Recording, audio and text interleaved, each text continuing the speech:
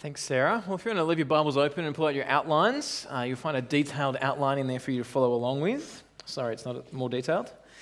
Why don't we pray together as we ask now God to help us to understand this part of His Word and this part of the life of Jesus. Let's pray. Lord God, as we come here today, it is a privilege to hear You speak, to have heard Your Word read, and to get a glimpse into these final hours of Jesus' life before His death. We pray that as we come to Your Word today, that You would show us the glory of what He is doing, and that we would see the love of Jesus. I pray this in His name. Amen. I was having one of those days the other day when Sarah was out, and I wanted to watch something, but I didn't have much to watch. And there's a show Sarah and I have been watching. We've been watching that together, and I thought, what will I watch? So I looked on Netflix for something interesting, and I found a documentary called The Mind Explained. And I thought, that's good. If I can understand my mind, that'll help me in life. And so I thought I'd watch this series, or at least the first one, which is a documentary on the human brain. And the first one talks about the way our brains work with regard to memory. Now, I don't know if you've seen this, but the kind of documentary points out that there are some people that have amazing memories. They can remember crazy amounts of facts, but there's very few of those. The majority of us aren't very good at remembering things. Actually, we're pretty poor. And it gives the story of a girl who recounts the events that happened on September 11, 2001. When the Twin Towers came down, she recounts where she was sitting with this detail and what she saw the smoke come through and pass by a house and the view out of the window. And she's very clear on what it was like. The problem is they then get her mother to come out, and she's much older now. And her mother says, "We didn't even live in that house in 2011. And in fact, you didn't have a view, and there's no way in the world the smoke that had come from the trade centers falling down would have come across." And what they kind of work out is that she's just pulled together different memories that were strong memories and conflated them and put together this view of what is going on. And apparently, we as humans do that all the time. Now, obviously not us. We remember everything, don't we? All our views of things seem to be right. No, it's not that way at all. What the show says is that we actually have trouble remembering things well. Or at least that's what I think the show said, if I've remembered it well. It got me thinking, how often are we sure of things, observations of events or conclusions on which we make life choices, when really we're not that great at assessing the world around us or even assessing ourselves? It made me think, how often do we make wrong choices? How often do we place more confidence in ourselves and our view of the world than we do in what is clear and spoken of from multiple accounts? See, one of the great things about the Bible, particularly the Gospels, Matthew, Mark, Luke, and John, is we've got 4 different accounts, eyewitness accounts of the same events, coming from different people, kind of like the way the mother's story kind of helped correct the daughter's story on that Netflix series. So we have 4 different angles of people who are gathering things together. Luke was taking the accounts that were in existence of others and pulling together a careful account of the events of the life of Jesus. See, that gives us confidence that what is reported in the Scriptures actually happened. But when it comes to our decisions about life and our observations about our abilities and even just our memories, we're not great judges of reality. And today, as we hear this tragic story of the life of Judas and the decisions of Judas and the impact that has on Jesus, it raises a question for me. Maybe Jesus made a mistake of judgment. Maybe Jesus, when he was picking the 12, the ones he'd pour his life into and entrust himself to and disciple and mentor, maybe Judas was a mistake. Maybe as he went through the 12, he should have picked someone else, but Judas got in because what happened causes him great trouble. That's the first point today, troubled. Come with me, John 13, verse 21. When Jesus had said this, he was troubled in his spirit and testified, "Truly I tell you, one of you will betray me." Now these disciples are the ones that Jesus had been investing into. He chose them. They were his apprentices. And at this point, John tells us Jesus was troubled. Now, I don't know if you use that of yourself at any point. I'm feeling a bit troubled today. It doesn't sound very deep or very kind of emotive, does it? It's just, I'm a bit troubled. But actually, John only uses the word here, troubled, 2 other times relating to Jesus. The first time is when Jesus is standing at the tomb of one of his best friends, Lazarus. And Lazarus' sister, Mary, is there, and she says, "Why didn't you come sooner?" Listen to what it said, John 11:33. When Jesus saw her crying, and the Jews who came with her crying, he was deeply moved in his spirit and troubled. It's a deep concern that he has. This is a grief over his friend who is dead, and the pain that it's caused those who knew him and loved him. We hear it again in the very next chapter of John, in John 12:27, when Jesus is telling the disciples about his oncoming death and the fact that he would have to stand before the Father taking the punishment for us. He says this, John 12:27, "Now my soul is troubled. What should I say? Father, save me from this hour? But this is why I came to this hour." As Jesus looks forward to what he's about to do, to lay his life down on a cross, he's troubled. And now, as this moment comes at the table in an upper room with the disciples round this meal that they're eating together, he's already articulated that Judas is about to do something, or has already begun to do something that will cause him great pain. You got to ask, did Jesus make a bad choice? Is that what is troubling him? Is that what is causing him grief? Why? This man's about to hand me over. Why? But if you look carefully at the text of John 13, unlike so many of us who make bad judgment calls and have poor memories, Jesus didn't miss something about Judas. He knew what was going on the whole time. In verse 18, he just said, "I know those I have chosen, but the scripture must be fulfilled. The one who eats my bread has raised his heel against me." In other words, he's like kicking him. "I'm telling you now before it happens.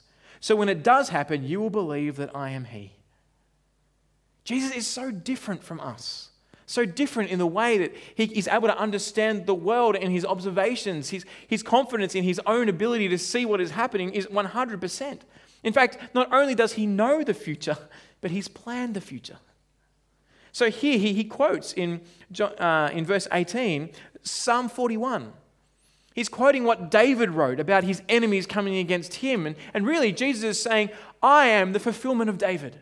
Do you remember the promises that God made to Abraham, Isaac, and to Jacob, that he would make them into a great nation and give them many people and bring them to a great land and bless the world through them? Do you remember that promise? Well, that promise was given to David and a son of David. And he would be the king that would rule forever. And then Isaiah came along and painted a picture of the one who would come who would suffer. And Jesus brings those pictures together and says, like David prayed, "My enemies raise their feet against me." So right now, one at this very table is raising their feet against me. And I'm telling you this, not just because I want to be fancy that I know, so that you will believe that I am he. Now, when Jesus says that, "You believe that I am he," he's not just saying that, that I am he, just some person. He's saying I am. He's saying the name that God gave, that God had for himself, that he gave to Moses at the burning bush. I am has sent you. Jesus is saying, God is here. I am in control. I know what's happening. I'm telling you this will happen with Judas so that you won't run away, so you won't turn. You'll remember, I am in control. I did not make a bad choice. This was always the plan from the beginning. At every moment of this section, these last hours of the life of Jesus, we've kind of got it in slow motion, slowed down for us by the Apostle John. We see Jesus is in complete control of the universe. The temptation for us is to think that there's something greater going on in life, that Jesus' life or our life is some runaway train, that we're just mere passengers in the story of life. But we need to stop and recognize, friends, God is not like us. He doesn't forget details or forget his promises. He's in control of the universe and so ordering the universe to bring about his plans, which are for his glory and for our good. He is in control. And every slow motion step John lays out for us, we see that Jesus willingly, intentionally, and explicitly walks the plan that he and his Father had set out before the creation of the world to the cross. Never forget, God is in control, and that his plan is for his glory and our good. So if this was part of Jesus' plan from the beginning, why then is he so troubled at this point? It's not like it's out of control or a runaway train like sometimes we feel like our lives are. If he's in control of his world and his plan, why is he so troubled? Well, the answer is because of how much he loved Judas. See, just because Jesus knew Judas would betray him didn't make it any easier for the fate of Judas. It was like Jesus is watching a catastrophic train crash happening in slow motion before him at the table with his closest friends, seeing someone he loved turn, not only from him, but from salvation. As you look at the events that happen, it's like Jesus, throughout this whole section, is giving Judas every opportunity to stop what he's doing and to come back to Jesus. If you remember back to last week, we saw in the start of chapter 13, Jesus had just stooped so low as to wash the feet of his disciples. Never does the master wash the feet of the apprentice. Never does that happen. It didn't even happen with the high-level slaves. It was the lowest of low jobs. But Jesus gets up and loves his followers. He loves them by laying down his life for them and washing their feet. He even washes the feet of Judas. Judas knows what he's thinking. Jesus knows what Judas is thinking, but he still does it. He loves him. He'd reminded all of them that a servant is not greater than his master. He'd given another opportunity to Judas. Do you remember who you are? Do you remember who I am? He'd pointed to the fact that he would wash them clean. And now in verse 26, as Jesus is reseated at the table after washing their feet, enjoying what would be their last meal together before his death and resurrection, he tells them that one of you will betray me. Why does he tell them? Well, he's prepping them so they don't run away, but he's also giving Judas the opportunity to stop. One of you will betray me. I think back to that moment with Cain and Abel, where Cain kills Abel out of jealousy, and just before he does, God comes to him and says, sin is crouching at the door. God is the God who is coming to us saying, don't do it. Don't go that far. Oh, he doesn't force us, but he gives us every opportunity. And here, Jesus is giving Judas every opportunity to stop the plan, to pull back, to pull out. He's even discreet in pointing out who it is. If you look carefully, do you notice the information about who will betray Jesus is only given to Peter, who's probably sitting on one side of Jesus because he lays back and asks the question. Peter's probably sitting at the right hand of Jesus. And Jesus kind of leans across and it seems like he says it just to him, not to the whole table. Why is Jesus so discreet about who is about to betray him? Why is he so careful? He's not trying to shatter Judas at this point. He's trying to melt his heart. He's not trying to condemn Judas at this point. He's giving him one last opportunity. It's as if he's saying, Judas, I see you and I love you. Don't do it. Don't do it. For there was another at that table that knew what was going on, wasn't there? Judas. When I first started playing chess with our kids enjoy the occasional chess game. I really loved it because it was reasonably easy to beat them at the beginning. They've since gotten better, and I find that humbling. But when we first started playing, especially with the boys and the girls now, they'd go to make a move, and I'd be like, are you sure you want to make that move? I'm like, have you seen where my queen is? Have you recognized what happens if you put that piece there? It's pretty much total destruction for the rest of the game. Are you sure you want to put it there?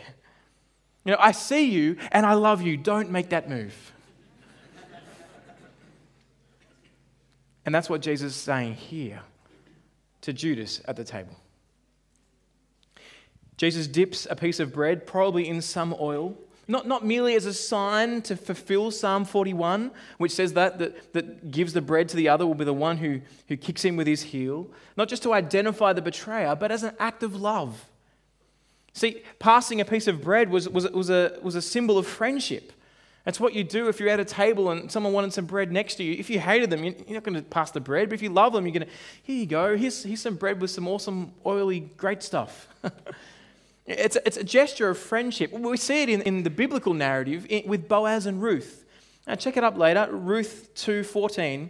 You'll see that Boaz showed Ruth great kindness that wasn't deserved. And what he does is offers her some bread dipped in oil as a kind of symbol of that friendship. Jesus is giving Judas every opportunity to stop, but he won't force him. He won't force him, but he can't help but love him. And that's what causes him great trouble, is seeing this one whom he loves turn and leave the arms of the Savior and walk into the arms of Satan. Have you ever stood by watching a friend or a loved one make a terrible decision? Sometimes I see it with our kids, and there's a look in their eye. They know what they're doing, and you're like, don't do it. But you just wait to see whether they'll choose, and they do it anyway. I've seen it with friends. I've sat opposite the table of a good friend of mine who said, you know what, I think I've decided I'm going to divorce my wife. And we sat and chatted and talked through the pros and the cons, and there'd been nothing wrong between them, no kind of sexual immorality or anything like that. He just said to me, look, I've done better and I've done worse. I've done richer and I've done poorer. We've done sickness and we've done health. And I said to him, it's not a checklist. It's a commitment. They're promises that you've made. I looked him in the eyes and I said, it sounds like to me that you're going to say, I think I know better than Jesus now, so I'm going to do this thing, then ask for forgiveness later. And he said, yeah, that's exactly what I'm going to do.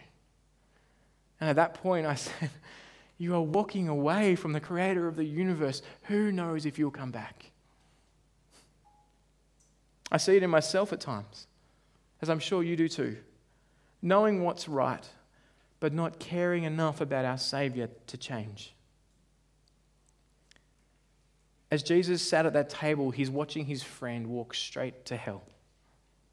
While he knew it would happen, well, it was the sovereign plan laid out before the creation of the world. The fact that Judas chose to reject his maker and walk into the arms of Satan, the one whom hell was created for, caused Jesus great pain and to be greatly troubled. It made me reflect. Do I love the people around me like Jesus does? Are you, like Jesus, greatly troubled when people reject him? When they're living for a different king? When they are walking hell-bound to hell? Because they're not listening to or following or coming to the king. And when people reject Jesus, why is it that we're disappointed? Is it because they're not part of our club anymore? Is it because they won't share a similar worldview to us, or it'll make family events or social gatherings more awkward? Or are you troubled because you love them and you know what's at stake? Jesus is the sovereign king of his creation, yet he loves his creation, even those who reject him. And the tragedy of this moment is that Judas is face to face with the creator of the universe, but he thinks there's still something better. This is point number 2, the rejection of Judas. The rejection of Judas. You know, often I hear people say, you know, if God were to turn up today, then I'd follow him. If I saw Jesus face to face, then I'd be there. Then I'd do these things, or I'd give my life to him. But here is Judas, who's lived with Jesus for 3 years, who knows him, who's seen his love, looking face to face with him, and still he thinks there's something better. Friends, never trust our own objectivity. Never entrust your life just to your mere choices, that you'll see things clearly. Science points to the fact we don't remember events clearly. We don't look at things clearly. And here, history shows us we make dumb choices. It shows us a really important point. Left to our own devices, without God reaching out and grabbing us by the collar and pulling us into himself, we'd all run as far from Jesus as we possibly could. Judas is face to face with his maker, and Jesus loved Judas, gave him every opportunity to stop, to turn, to come back to him. But he didn't.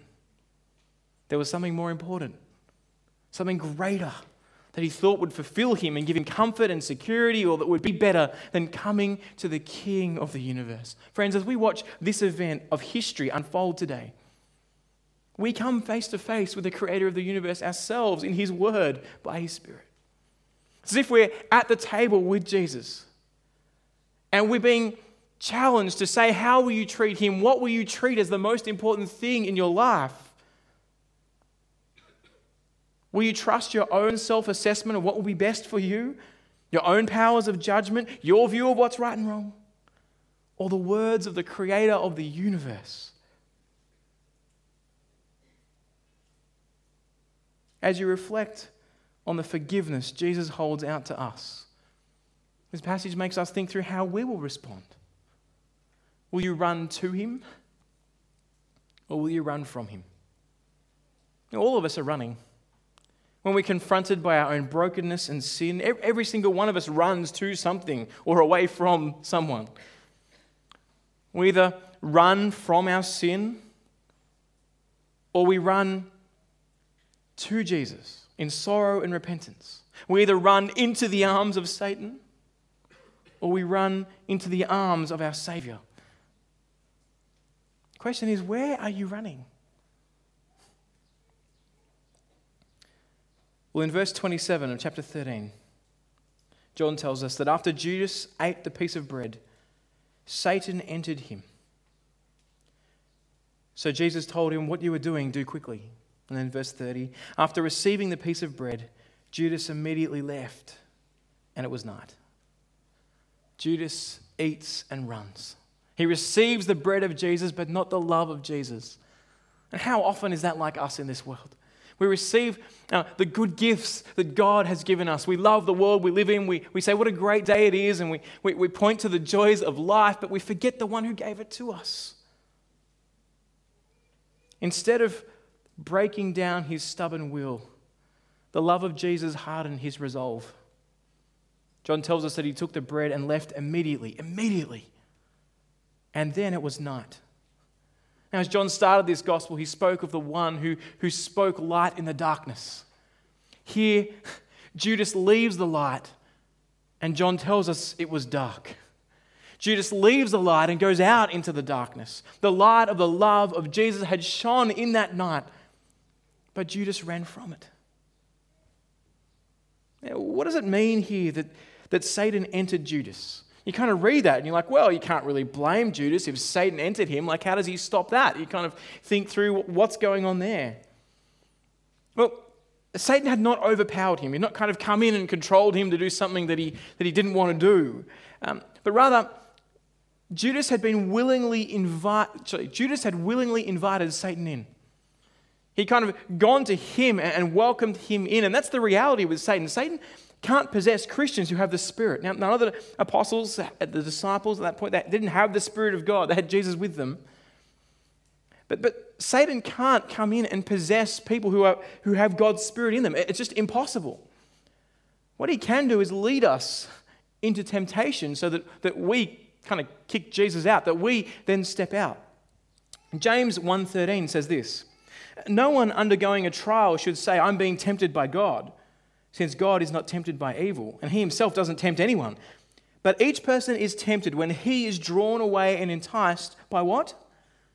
By his own evil desire. Then after desire has conceived, it gives birth to sin, and when sin is fully grown, it gives birth to death. Jesus' very own biological brother says clearly to us in the book of James that it's our own evil desires that lead us away. And Satan rolls all sorts of things in front of us. A helpful illustration that I've kind of had is, imagine for a moment that as a Christian, we're in a ball. You know those Zorb balls? You can go down hills. Anyone ever been Zorbing? Okay, you can talk to me about whether it was good or bad later. But you're in this Zorb ball. Imagine that. And Satan can't get into the ball. But he can push the ball around in all sorts of places to go, look at that.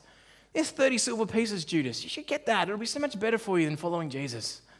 Or look at this situation, or that person. It's going to give you more fun in life than your spouse. Or this dodgy deal is going to return you more money.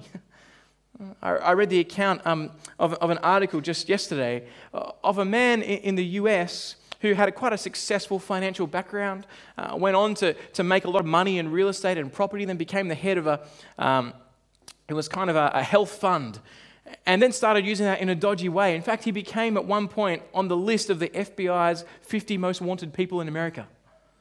Because this guy was so drawn to money that he stepped out of what he thought was right and then lived for himself. Anyway, at that moment, he's watching TV as he's on the run from the police, and he hears a sermon and is convicted of his sin and becomes a Christian. Ends up turning himself in, and then spends the next number of years from 51 to 60-something in jail, but trusting Jesus. And he said, what the problem was at every point is that I thought I could fulfill my desires. I thought I could get more money, and that's what made me live, but I didn't realize I was enslaved to it. Satan pushes us around with all sorts of good opportunities, and the way that we deal with them is the way that we come and say, do I put Jesus first, or do I give in to Satan's temptation? This is the point that Judas gave in to the darkness, but the darkness would not overcome Jesus. And that's where we get to the next point, the hour of glory. The hour of glory. The moment you'd think, humanly speaking, Jesus is down and out, that it's all over, through his great sadness at what Judas has just done, John tells us Jesus entered his hour of glory. You're like, what?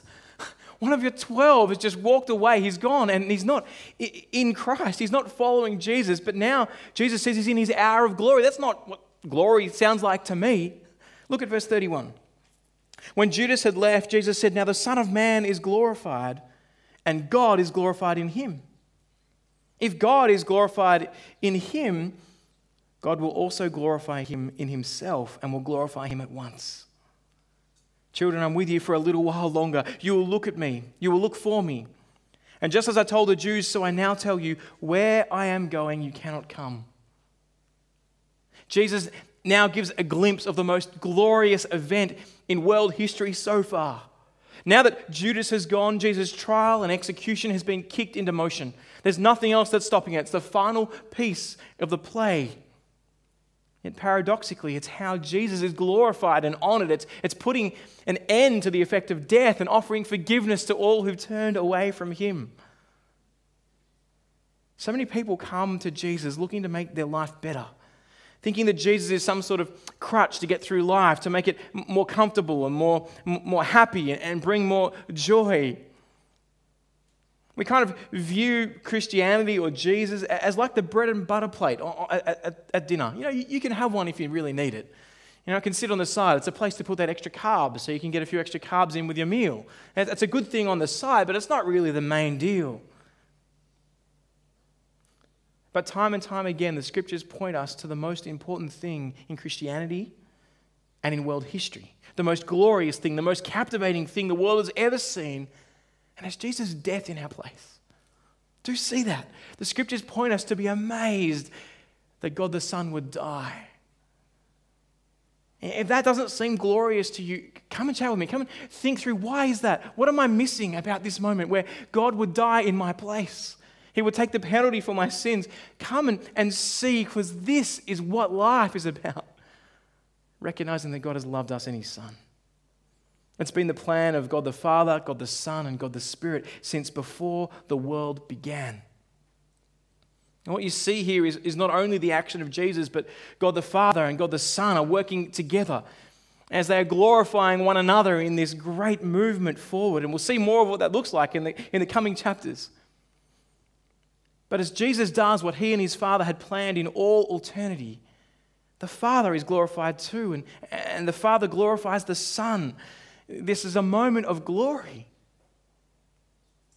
And in these slow motion moments before Jesus' death, in just a few hours' time, Jesus is setting the stage for the amazement, the glory, the high point of world history, reconciling God and man through the death and resurrection and ascension of Jesus.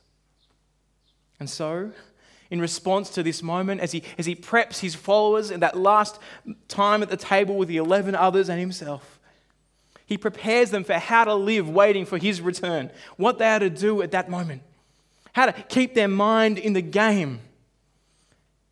And Peter, again, misses the mark. I really love Peter. It's one of my favorite, because he keeps putting his foot in it all the time. He keeps missing stuff. He reminds me of me making dumb choices and speaking when I shouldn't speak and I should just stop and listen. So Jesus explains that he's going, and he's going a place that they can't come. Listen to what Peter says in verse 36. Lord, Simon Peter said to him, where are you going? I've just said you can't come. Peter's like, but where? Jesus answered, where I'm going, you cannot follow me, but you will follow later. Lord, Peter asked, why can't I follow you now? He's like this kid in the back seat. I want to come with you. I want to go with you. You're telling me how to live. And in fact, he's just told us that we ought to love.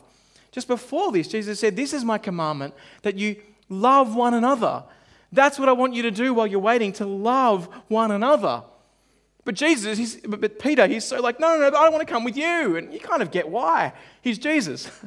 I want to know where you're going. I want to come along. Peter wants to know Jesus' plan. He wants to be close with him, to go with him, rather than obey him. Jesus is saying, Peter, love one another. This is the command that I've given to you. Love one another. As you reflect on the way I've loved you, love one another. Keep loving me. That's what will hold you in as you look to the way I've loved you until I come back and give you the Spirit. That's what you need to know. That's the thing I've chosen this very moment. I've planned all of world history. My hour of glory has come. And he says, love one another. You got that, team? Love one another. But Peter goes, no, I'm coming. Have you ever noticed that so often we want to know Jesus' plans in minute detail? We spend all this time deliberating on things he hasn't told us, coming up with theories to join the dots that Jesus hasn't made clear. Yet we spend hardly any energy or effort on obeying what he has told us. It's like we're eager to know what he hasn't told us, but slow to obey what he has. And it's Peter. He wants to follow with Jesus, but he can't follow him because he's not the Lamb of God who will take away the sin of the world. Only Jesus can reveal the Father perfectly and be glorified like he was before the world began. Peter has not got it right again. Sure, he wants to come with him, but he doesn't want to listen to the King. Jesus says, love one another as I have loved you. Because Jesus knows that Peter himself will have his own denial. Verse 38. Jesus replied, will you lay down your life for me? I mean, that's what he's claimed. I will lay down my life for you in verse 37. I will lay down my life for you. I'll do anything for you except obey what you're saying. But, I want to come. I'm there. Let me go. Let me see what happens. Where you're going, I'll go. And Jesus just asked this question, will you lay down your life for me? Really? Truly, I tell you, a rooster will not crow until you have denied me 3 times. Peter is willing to lay down his life for Jesus. And yet in less than 3 hours' time, he will have denied him not once, not twice, but 3 times, said, I don't even know that guy. I've got no idea who he is. I want nothing to do with his life. What John does here and Jesus is doing in this story is actually putting up before us 2 people, Peter and Jesus, side by side, showing us 2 men who from the outside look the same. They're human, they're just flesh and blood like us, who when it comes to treating Jesus rightly, both fail. They both fail. Judas, hands Jesus over, but Peter denies that he ever knew Jesus. They're both doing horrible things at this moment. What does that show us? None of us treat Jesus as we ought. None of us. Not of our own accord. All of us make terrible observations about life. Even when we come face to face with Jesus, our natural inclination is to run from him, not to him. So what is the difference between Peter and Judas? What is the difference? Well, from God's side, it's that Jesus chose Peter and didn't choose Judas. You've got to hold that. It's not that he didn't love them both, he did. It's just that according to God's plan and purpose, Jesus only chose to reach into one of their worlds and pull one of them out from their destruction that they deserved. He is in control of this because on our own we'd be left to run from him. But from their side, from our side, from each of their experiences of Jesus, they both reject the Lord. However, they've got different responses to their rejection. Judas is overcome with grief. Scriptures tell us he goes and hangs himself after taking the money and betraying Jesus. He tries to pay the penalty for his own sin himself. He tries to take it on himself and says, it's too much. Look at what I've done. And so he says, I need to die, and kills himself. But Peter becomes one of the leaders of the church because he recognizes that forgiveness and mercy is only found in the love and the glory of what Jesus would do at the cross. He's recognized the one who's loved him. He's come on his knees back to him. How you respond to your rejection of Jesus, and let's face it, all of us have rejected him. How you respond to that rejection and sin determines your eternity. Will you have a pity party and think, no, I've got to do better, I've got to be better, and continue to do that and end up where Judas does, walking into the arms of Satan and hell itself? Or will you recognize Jesus is the only one who's laid his life down for us? Will you try and fill your life with pleasures and securities and distractions and comforts to shut your eyes and ears to Jesus and think, no, I know the best way forward. I don't need this Christianity stuff. My life's fine. Will you come to the creator of the universe who's loved you and laid down his life for you and run to him? Friends, from our point of view, how you respond to Jesus matters. And the question that he asks Peter is the same question he asks each and every one of us here today. Will you lay down your life for me? Will you lay down your life for me? The answer to that question determines eternity for each and every one of us. Let's pray. Father God, we are so thankful that you haven't treated us as we deserve. That you've given us your word and made yourself clear in your Son, that we can meet Jesus in your word and see who he is and what he has done for us. Help us today, Father, to come to Jesus as our Lord and Savior, to turn from our running away from you, whether that be in the small things in life, in little areas where we're trying to hide them away from you as Christians, or maybe as in our whole lives, our whole attitude where we've been running from you. Please fix our eyes on your Son. Let us see the difference between Judas and Peter and their responses to you. And let us put you first in all that we do, so that we might love others as you have loved us. We pray, Lord, that the glory of the cross, the amazing nature of Jesus' death in our place would captivate each and every one of us so that we might live for you and spend eternity with you because of Jesus' death in our place and resurrection. We pray this in Jesus' name. Amen.